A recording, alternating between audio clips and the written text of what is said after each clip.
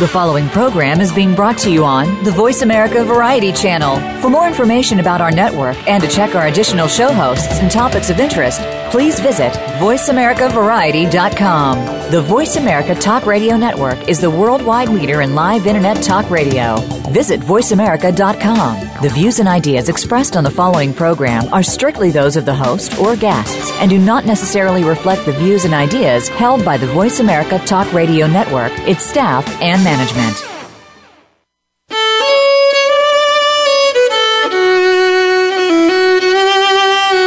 Welcome to Civil War Talk Radio with host Jerry Prokopowicz.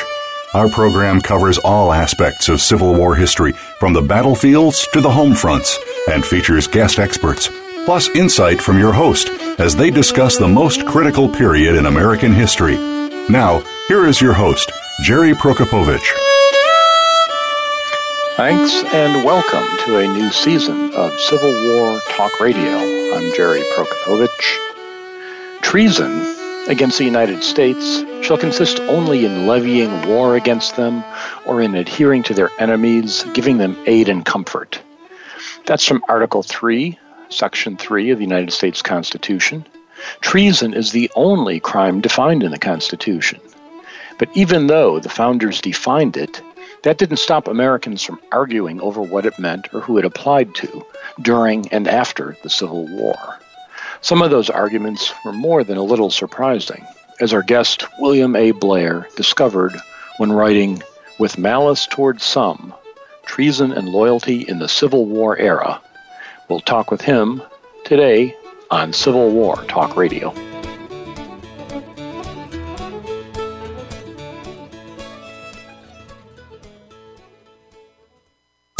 Streaming live, the leader in Internet talk radio, voiceamerica.com.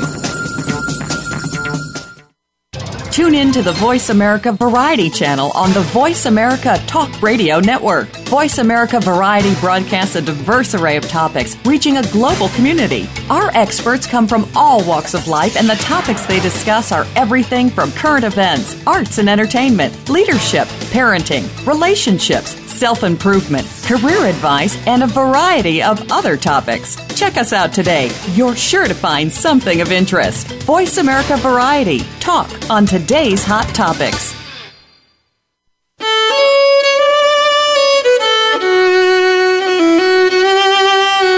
You are listening to Civil War Talk Radio. If you have a question or comment about our program, please send an email to prokopowiczg@ecu.edu. That's PROKOPOWICZG@ecu.edu. Now, back to Civil War Talk Radio. And welcome to Civil War Talk Radio. It's the first show of our 11th season. I'm Jerry Prokopowicz, here on the third floor of the Brewster Building on the campus of East Carolina University in Greenville, North Carolina, a part of the University of North Carolina system, but not speaking for UNC or ECU or the History Department or anyone but myself, as always. My guest likewise will speak only for himself. So here we are. It is the first show of the 11th year of the podcast so old that it predates the word podcast. We didn't know what to call it when it started back in 2004. It's good to be back after a pleasant summer away, lining up guests for the fall and winter season. Had a wonderful Civil War tour of Virginia, Maryland, Pennsylvania with Matterhorn Travel back in June. Hello to anyone from the tour bus who's listening tonight. We had a really interesting time.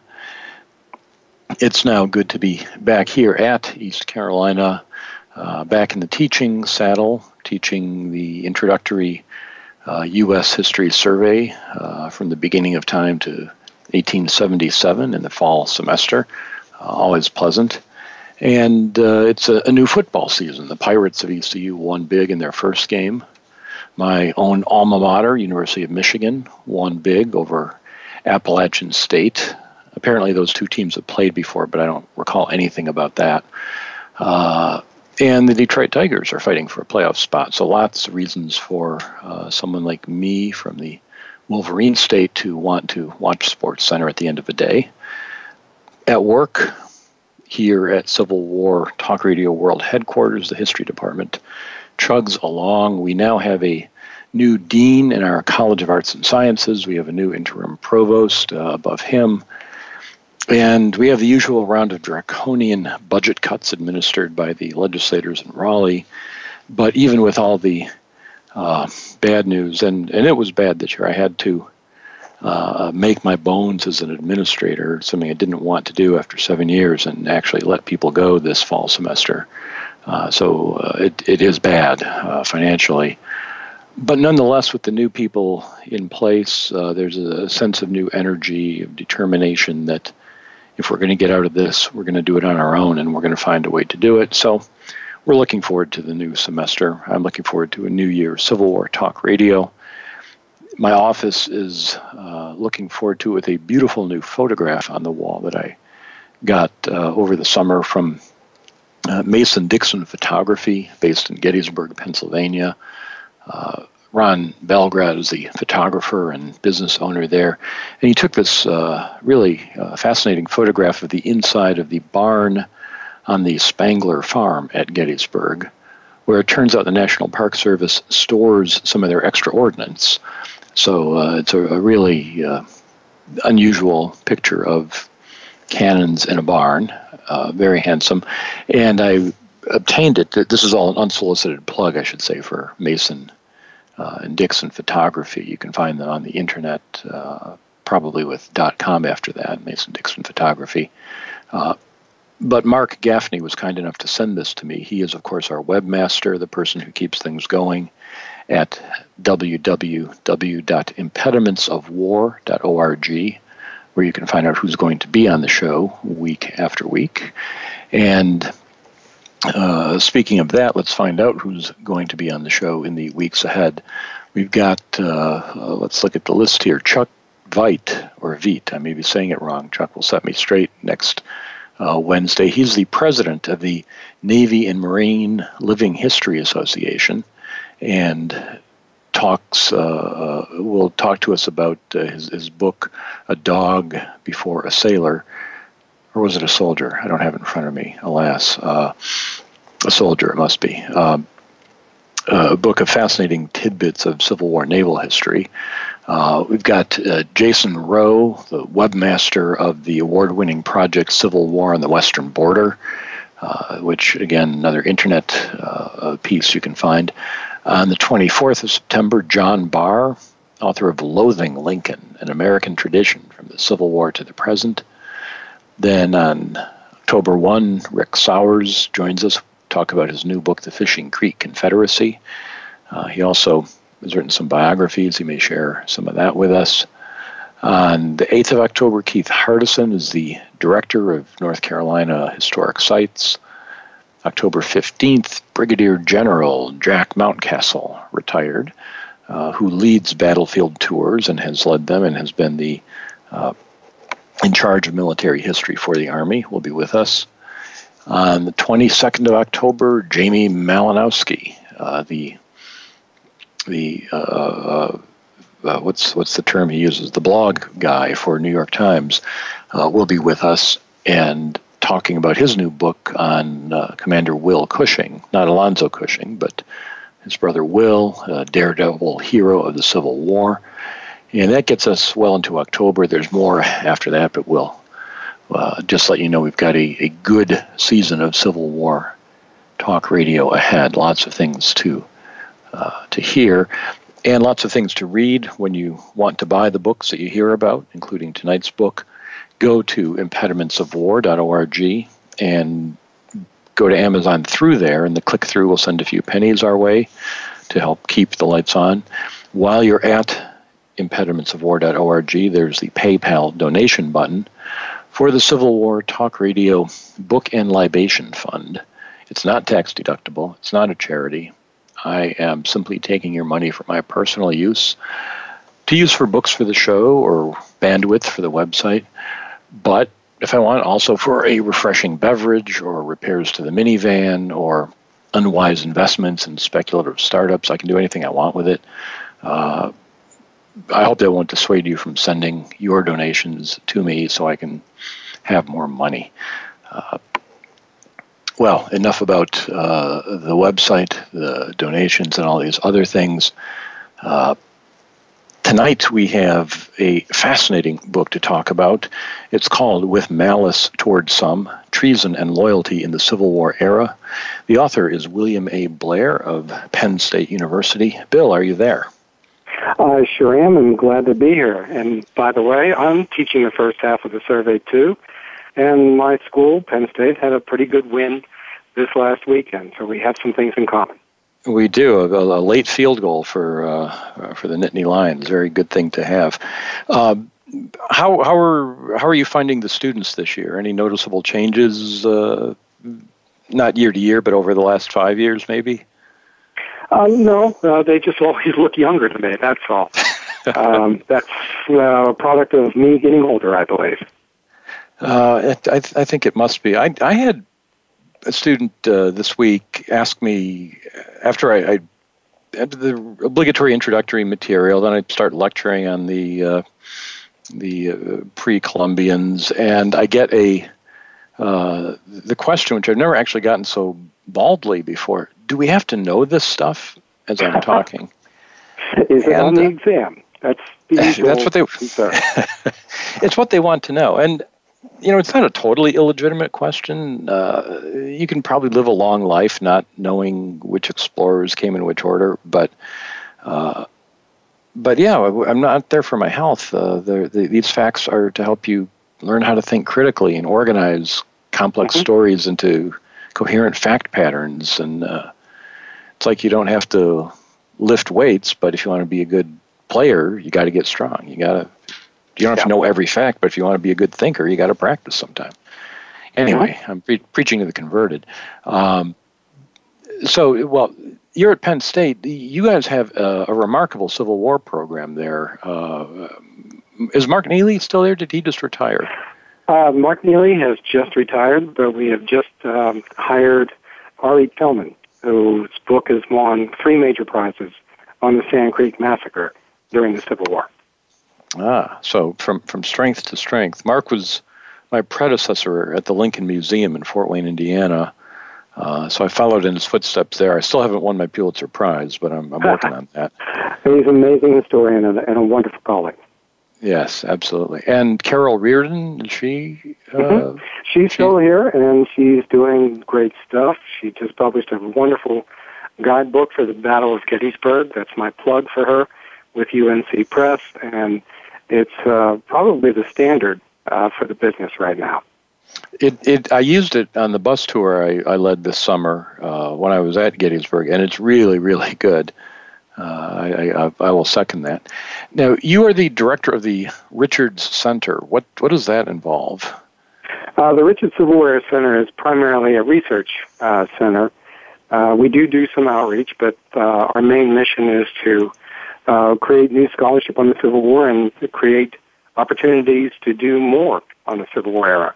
For example, last summer, we created a conference on Reconstruction, and we'll have a volume coming out with UNC Press from that conference. So we're trying to always push the envelope and trying to find new discoveries in this particularly fascinating era. So is the center also responsible for the journal, the Civil War Era? Yep. We are the home for the Journal of the Civil War Era, and I'm also the editor of that journal. When that started, I'm going to guess like 5 years ago now?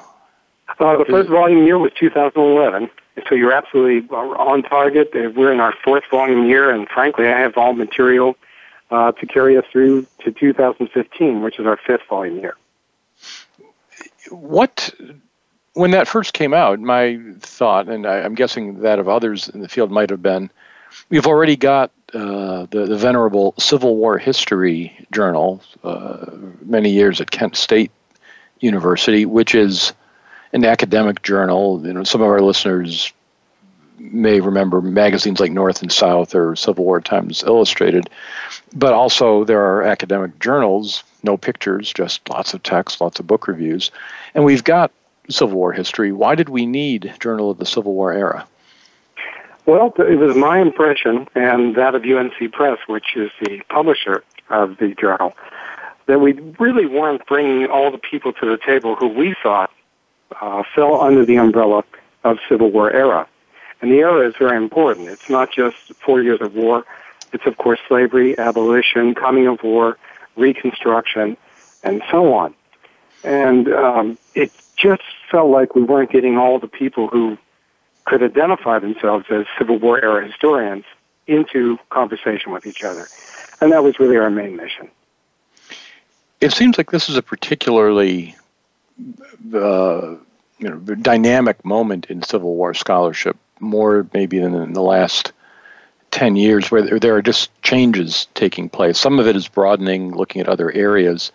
But you touch on this in the introduction to your book, that there's a sort of neo-revisionist movement underway of people who are critical of the Civil War, not regarding it as a triumphal moment of the growth of freedom and national unity, but maybe not such a good thing after all. Yeah, well, it's funny to me. I'm not sure how to gauge this, but I'm not sure that public participation and anticipation of the Civil War era may or may not be on decline. I can't really tell that, but I don't know that it's actually going stronger.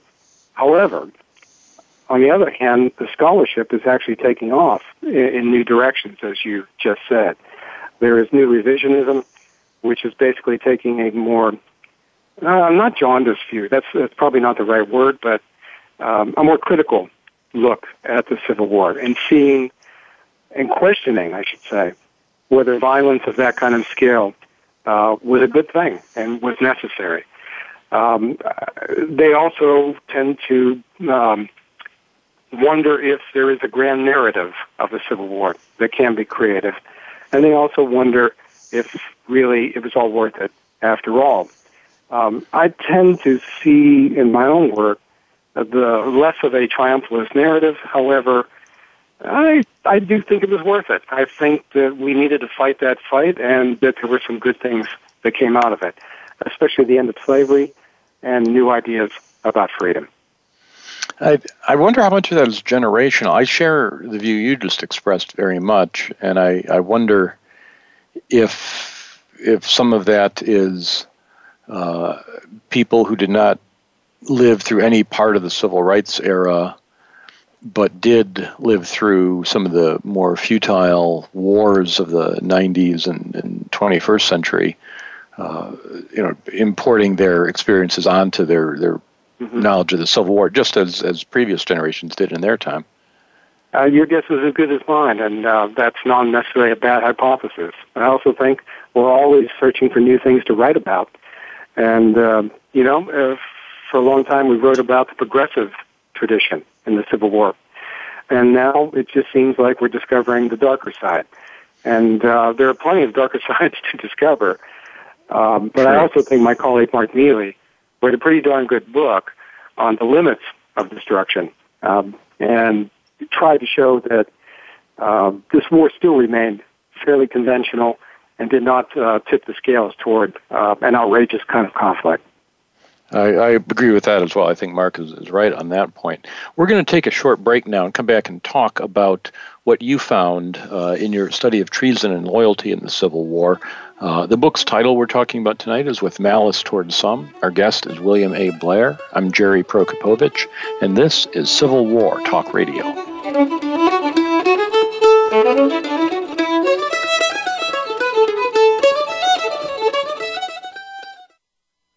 Streaming live, the leader in Internet talk radio, VoiceAmerica.com.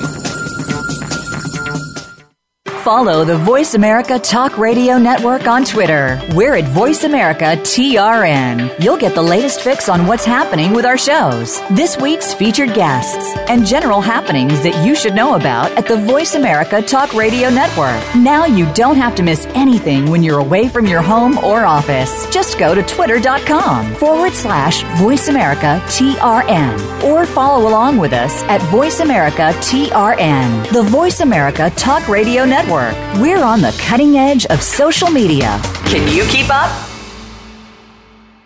Now you can take your favorite Voice America radio program with you anywhere. Sign up for our mobile app if you have an iPhone, Android, or BlackBerry. The Voice America Interactive Radio Player, powered by Aircast, gives you the freedom to listen to any of our programs anywhere, live and on demand. No registration is required. Listen to your favorite Voice America hosts and discover new ones. Download the Voice America mobile app for iPhone, Android, or BlackBerry, powered by Aircast. Visit the Apple iTunes App Store, BlackBerry App World, or Android Market. Ask the experts. Call toll-free right now, 1-866-472-5787. And ask our All-Star team to answer your question. That's 1-866-472-5787. Thank you for calling. VoiceAmerica.com.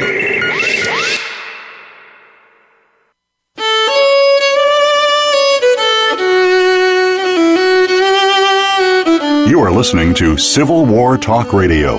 If you have a question or comment about our program, please send an email to prokopovic@ecu.edu.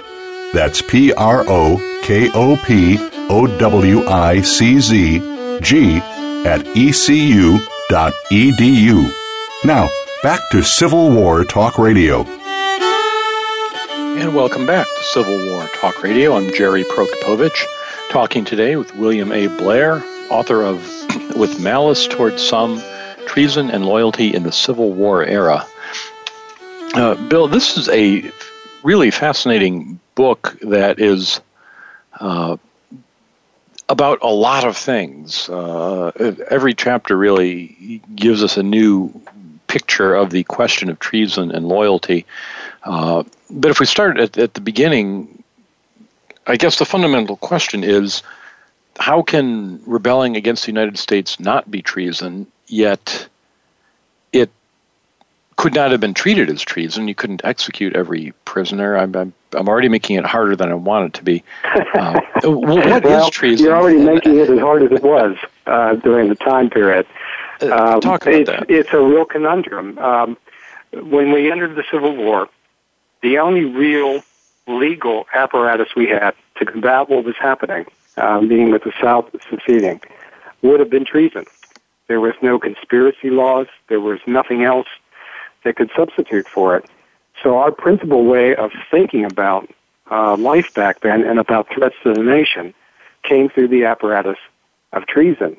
Yet, as you so well described at the top of the program, it's a very limited crime and punishment according to the Constitution. And then as you get a little further along, John Marshall added his own stamp to it, and in treason discussions said that in treason there are no such thing as accessories. Everyone is a principal. What does that mean? That means, oh my God, as soon as you have one person like Jefferson Davis guilty of treason potentially, the lowliest private in the Army is also guilty of treason. And then, well, you can't stop there. What about all the people who supplied the Confederate Army? What about all the civilians who may have aided and abetted the enemy in a very direct way? So it created a real problem. You know, how do you segregate it? How do you just fight or prosecute the most deserving when, in fact, your law says you can't do that? So, I mean, one answer would be, well, then don't apply this measure at all. But from the very start of the war, people use the word treason freely on both sides. Right. And one of your main points... They use the word, but go ahead, I'm sorry. I'll say it's one of your main points is that this isn't just a legal issue, but a political and social issue. This is how ordinary people act. I think what was most startling to me, there were two things startling to me. One was the amount of interference in elections, and I'll hold that for later. Mm-hmm. But the other thing was just the very fact that how important and decisive was the only thing I can think to call it is popular constitutionalism, meaning people at that time did not concede to Supreme Courts and to legal experts what the Constitution really meant. And they went about their business applying notions of treason that were not constitutionally sanctioned, but that they found eminently satisfying, and it involved a lot of dirty business that was conducted during the war. Well, it's one thing for ordinary citizens to just use the word treason to describe people whose policies they don't like. Not too long ago, a pundit wrote a book with that title to say all that person's political enemies were traitors. We can have hysterical overstatements like that, and that really doesn't affect anything. But you just said there's dirty business. That implies it's not just ordinary citizens, but people with some kind of power are applying this definition. Oh, absolutely. One of the key agents for this and for social change in general that I think is still not quite appreciated enough for the Civil War is the military. We know that John C. Fremont operated on his own in invoking treason to free slaves. We know that David Hunter did the same. We know that Lincoln had to step in and stop both of them from going forward.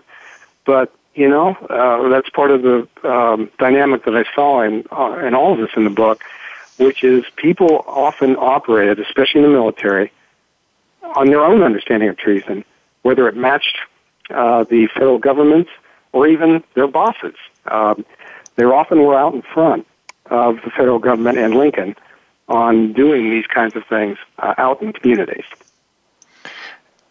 You talk a lot about, and there are so many aspects here that people might not have thought about. Let me just pull one out. The idea of treason as a way of punishing rebels comes out early in the war with the prize cases, with the case of captured Confederate privateers, where they are violating what seems to be, they're committing treason. They're attacking the American flag and the American government, but that runs afoul of international law. And you bring up the whole issue of whether international law has any standing in this case, whether it's actually above the Constitution, possibly in some cases. Mm-hmm. How does that work out? One of the surprise for me there was the extent to which international law was used by the Union, even by Lincoln, during the Civil War. We tend to think of us as this hermetically sealed nation who created our own Constitution, and that it was sufficient to get us through whatever crisis we wanted.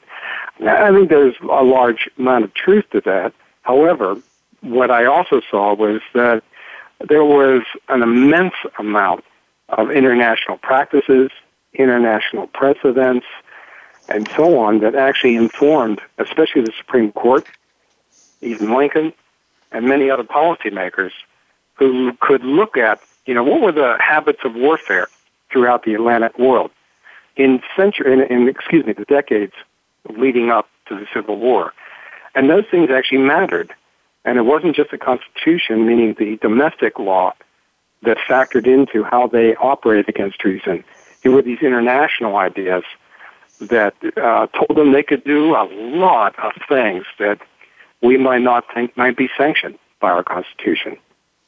Now, it struck me that there were two ways that people used international law. One was as a limit on what the government can do, and the other was as a source of power for what the government could do. Because you have people saying, now that we are at war, we have two belligerent sides, not a separate nation in the South, but a separate belligerent.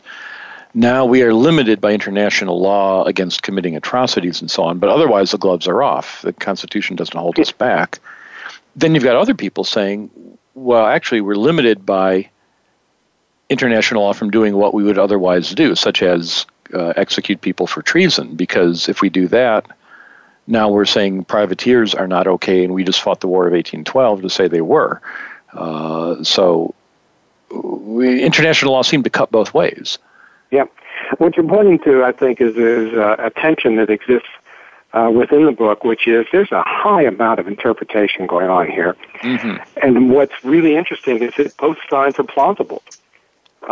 They can make rational, legal, justifiable arguments that can take us in both directions. One in the area toward punishment and taking whatever you want. The other in terms of leniency and, in fact, control and just use of power.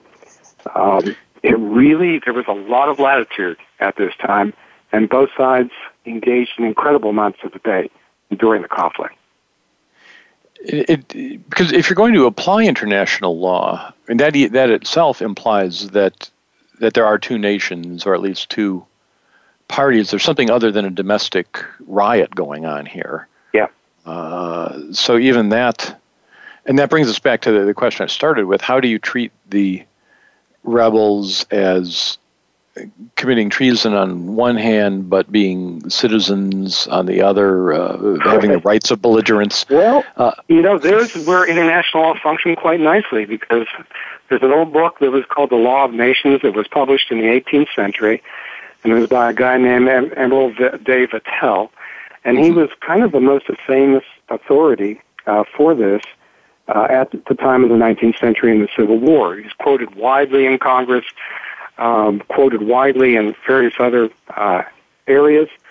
And basically he said, you should conduct civil war as a war between nations. Because, and here's what you said, if to do anything differently would lead to barbarity and outrage. And if you went down that road, you wouldn't exchange prisoners, you would kill people, you would hang the pirates, you would just create a situation that was not only abysmal but terrible for everyone concerned. But, he said, in this kind of war, in this civil war, if you treat them as nations, that does not end you considering them as citizens who, after the war, you can go after, and you can try for treason, and you can do whatever you want to them. So it's you can have your cake, and you can eat it too. Although after the war we don't see mass executions, we'll touch on that a moment later, but the idea of restraint based on international norms, gets back to, again, one of this underlying theme you have that law is not just made in courtrooms or executive meetings, but works itself out in everyday encounters. One of the fascinating things that you described that I'd not seen much written about elsewhere is the mechanism of the provost marshal of the Union Army, or I should say marshals, because there's not just one system. There are multiple layers. Talk about that. Everybody listening to the show has heard the term. We all read Civil War stuff, and you get to the part, there's provost marshals. They're the guys keeping people from retreating in battle, but they're also arresting Clement Vallandigham. And who are these guys? I have to tell you, this was one of the most vexing parts of the book, and it was a part of the book that I didn't even know I was going to write until I was digging into it, starting to write, and suddenly realized I don't know who these people are, and I do not know how they got their power, what they are doing, and who are the superiors to them, and who's getting orders here. So what I finally, and I hope to God I got this right, because it really was something that I had to try to very much untangle, and there was no other place I could go to find guidance for this. But at any rate, let me try to give you a thumbnail. The first provost marshals that occurred were civilian provosts. And what that means is the federal government had nothing in place. Meaning we had no Homeland Security. We had no Federal Bureau of Investigation. We had nothing to handle a domestic crisis like we faced in the Civil War. So one of the things we started doing as a federal government is drafting civilians, just people who we thought could help our cause. So those are civilian provosts. They often function in communities like Baltimore, Maryland in general, in Ohio, and so on. So that's one layer. They're not really military. They're sort of in between civilian and military. And then, of course, you have two other kinds of provosts within the military. One is the departmental commands. And departmental commands means that the United States was carved up into various districts, departments. And each department had an officer in charge. And they had their own bureaucracy. And they had their own provost marshals whom they appointed and who reported to them. Third, pardon me, I'm getting winded, but this gets almost ridiculous. There was Army provost marshals, and these were provosts who followed the Army, period. They were under the control of the general of an army, and they were worried primarily about security of their forces. So their geographic location varied depending on where the Army moved. Finally, there are the provost marshal generals or provost marshals that occurred with the conscription legislation of 1863.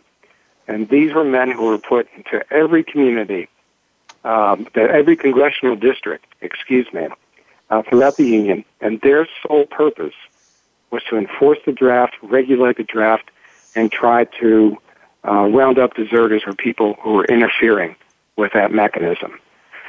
I wish I had not discovered this, to be honest. It was just like, oh my God, what a complicated morass. And then if you go to Missouri and you add the state officials who ran the government there and they created their own state militia, they had their provost marshals too. And guess what? All the provost marshals out there were arresting each other, even. So when I started looking at the system, it led me to believe, oh my God, the stuff that we talk about in the Civil War with centralized government and the tendency toward centralization, all true. But oh my God, is it a mess at the local level? And there is an incredible amount of federalism still alive down there. So you've got state and local officials, police forces such as they are, yep. People representing state and local governments. You've got these multiple layers of federal provost marshals operating. Yep. It does highlight that no one quite knows what's going on. And that was the term provost marshal is one I've seen 1,000 times in reading about the Civil War era, and never stopped to spend too much time on. And your chapter stopped me in my tracks to say, okay, this is a much more complex situation than anyone has really taken time to lay out before, and it does give us pause as to how as to what's going on. So, just a couple minutes before we take another break, one other thing that really fascinated me was the interaction between social norms and laws. That it might be illegal to openly support the Confederacy in a northern community, but it's also customary for men not to harass women, or for clergy to have independence to preach without being arrested. And yet these turn into conflicts. Mm-hmm. Yeah, what's really interesting to me is that there was no cornerstone of what we consider our foundations for freedom that didn't suffer a few cracks during the Civil War. Church and state we tend to think of as having a sacrosanct border, but it did not back then. A minister could get arrested if he did not say the prayer for the president. His own congregation could excoriate him or threaten to hang him if he espoused political positions that were contrary to what the rest believed. You move over to the press and you think that the fourth estate is safe, and the answer is, of course, no. At least 100-some presses were attacked by mobs during the Civil War. destroyed or shut down, and at least 300 editors had their either newspapers suppressed or themselves put into prison. So church and state, freedom of speech. One of the things that really occurred to me as I started doing this work is that what we tend to take as freedom of speech and the values of that is really a much more contemporary phenomenon. It's really dated to World War I. The real court cases involving free speech don't occur until that time. Back during the Civil War era. Just want to interrupt because we're at a break time, and we'll come back and talk more about this. So we'll return in just a minute with more of With Malice Toward Some, Treason and Loyalty in the Civil War Era, with our guest William A. Blair. I'm Jerry Prokopowicz, and this is Civil War Talk Radio.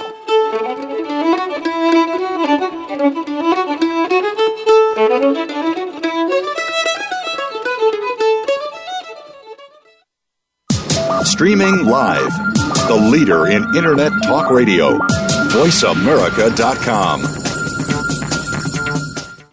Follow the Voice America Talk Radio Network on Twitter. We're at Voice America TRN. You'll get the latest fix on what's happening with our shows, this week's featured guests, and general happenings that you should know about at the Voice America Talk Radio Network. Now you don't have to miss anything when you're away from your home or office. Just go to twitter.com/Voice America TRN or follow along with us at Voice America TRN, the Voice America Talk Radio Network. We're on the cutting edge of social media. Can you keep up? Now you can take your favorite Voice America radio program with you anywhere. Sign up for our mobile app if you have an iPhone, Android, or BlackBerry. The Voice America Interactive Radio Player, powered by Aircast, gives you the freedom to listen to any of our programs, anywhere, live and on demand. No registration is required. Listen to your favorite Voice America hosts and discover new ones. Download the Voice America mobile app for iPhone, Android, or BlackBerry, powered by Aircast. Visit the Apple iTunes App Store, BlackBerry App World, or Android Market. Stimulating talk gets those synapses in the brain firing really fast. all the time. The #1 Internet talk station where your opinion counts. VoiceAmerica.com.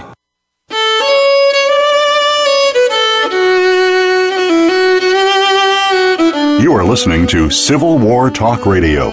If you have a question or comment about our program, please send an email to prokopovic@ecu.edu.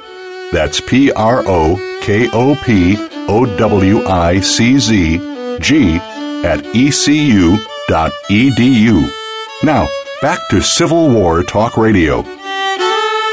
And welcome back to Civil War Talk Radio. I'm Jerry Prokopowicz, talking today with Bill Blair. He's the author of With Malice Toward Some, Treason and Loyalty in the Civil War Era, a very handsomely produced, I will say, new book from the University of North Carolina Press. They do a nice job with their physical production. The font is pleasing and large enough for me to read with glasses, and just good-looking book. But fascinating in its content, especially as we've been talking in the first two segments about the complex definition of treason as it applies to rebels, and whether one can actually apply it, and who makes these decisions, and really lots of angles to this. Bill, one of the things you started to mention earlier, and I want to get back to, that you said surprised you doing the research, was the amount of interference with the electoral process that took place during the Civil War. And talk about I guess that. I got a really good education on the political culture of the 19th century. I really never had heard and encountered the extent of military interference in elections, especially throughout the border states. And it was endemic. 1862 on through into 1864. And fortunately, there were some smarter people than I, like Richard Franklin Bensell, whose book on the 19th century American ballot understood that there were some incredible elections that were tipped by soldiers going to the precincts and screening who would vote. Back then, of course, it was easy to do because your vote was public. You came there with pre-printed tickets or color-coded tickets. You put them into segregated ballot boxes by party. Everybody knew how you were going to vote. And I was just stunned by the extent to which the federal military dictated elections. They probably enabled the Kentucky governor to win an election, and the Kentucky governor at that time was favorable to Lincoln, and they were responsible for perhaps 4 out of 5 congressional races in the border states in 1863. And what stung me the most is that why this isn't more generally known in the histories of the war. It's out there in the discrete literature, the monographs, and so on, but not part of our general narrative. I suppose to the extent we think about interference with the political process, the dominant narrative is that of Lincoln not suspending the presidential election of 1864. Absolutely right. And saying that, elections must go on even in wartime. But you're suggesting that at lower levels, the elections went on, but not without undue influence from soldiers. But not everywhere. And it's real important to remember that. It's not just laissez-faire and using exact tactic everywhere. It really was pretty targeted and really very much in the border states, meaning the loyal states, the slave-owning states, who remained loyal to the Union. And these were critical states. Politically, they could tip the scales for emancipation.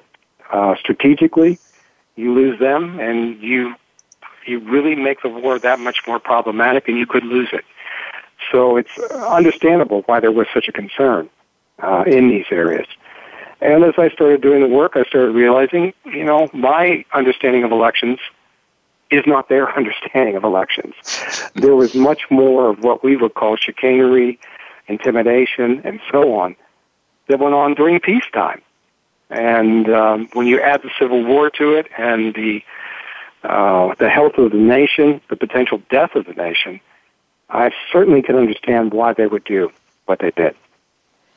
It is a different era altogether. Now, as the war comes to an end, the possibility of actually punishing traitors becomes more real or different. At least you eliminate now the chance of retaliation if you execute some Confederate official. How did that play out? Why didn't we see mass treason trials? The short answer is that politically and legally, it just didn't play to the interests of the nation. Politically, if you want to have a reunion, you're going to have former Confederates reach across the bloody chasm and shake hands and create a new nation. So, if you start killing people and creating mass executions, that ain't going to achieve what you want. Legally, there were some real problems that really became almost insurmountable. Everybody knows that if you commit a crime, you're supposed to be tried in the area into which you committed the crime.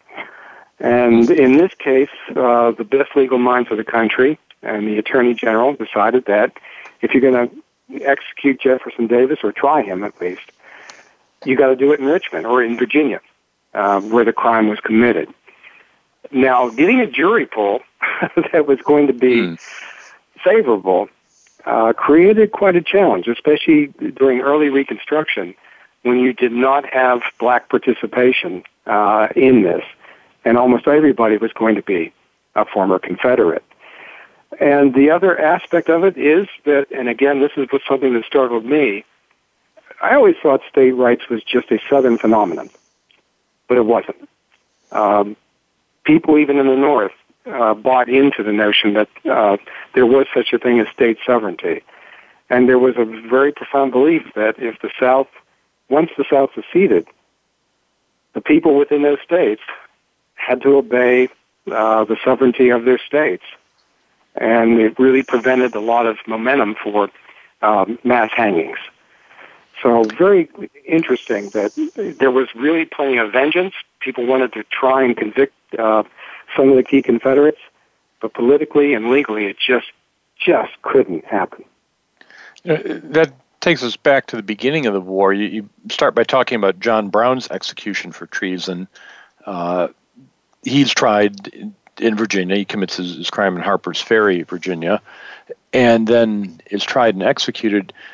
But it's for treason against the state of Virginia, not against the United States. So unless the state of Virginia is sovereign, you can't commit treason against, I can't commit treason against Pitt County here in North Carolina. No, but back then you could commit treason against the state. Dorr's Rebellion in the 1840s. That was state treason. In Rhode Island. In Rhode Island, excuse me. Mm-hmm. And if you look around the horn during 1860s, Pennsylvania, for example, amended this law to expand its treason law against the state of Pennsylvania. So there was actually a mindset back then that you could commit treason against the state and not a federal government.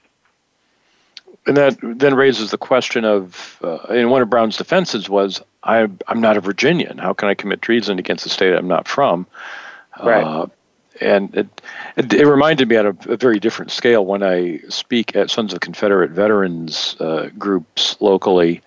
They will start with the pledge to various flags, one of which is North Carolina has its own state pledge. And I was caught by surprise the first time they did that at a meeting.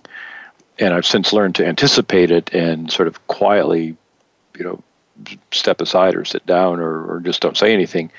Because I'm not a North Carolinian, I can't. I'm a Michigan man. I can't just go pledging to whatever state I happen to live in at the moment. That would be wrong.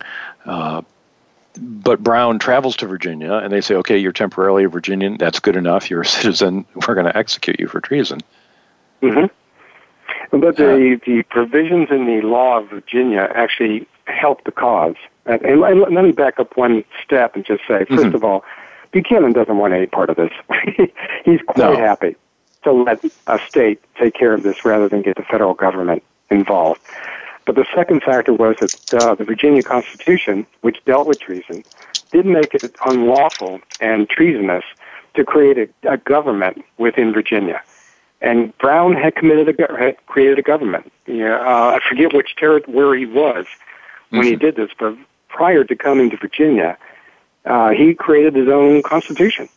And there it was. This is the government that John Brown wanted to have. So it was a fait accompli that he was going to be convicted and killed. In the long aftermath of the war, you go all the way through Reconstruction into the 20th century, you close with a description of people resisting the reunion and reconciliation of the early 20th century, that there are still some Union veterans or their descendants who continue to use the word treason and traitor to describe those who fought against the United States in the 1860s. But they lose the verdict of history that the Confederacy becomes romanticized and cleansed of any taint of treason for most Americans.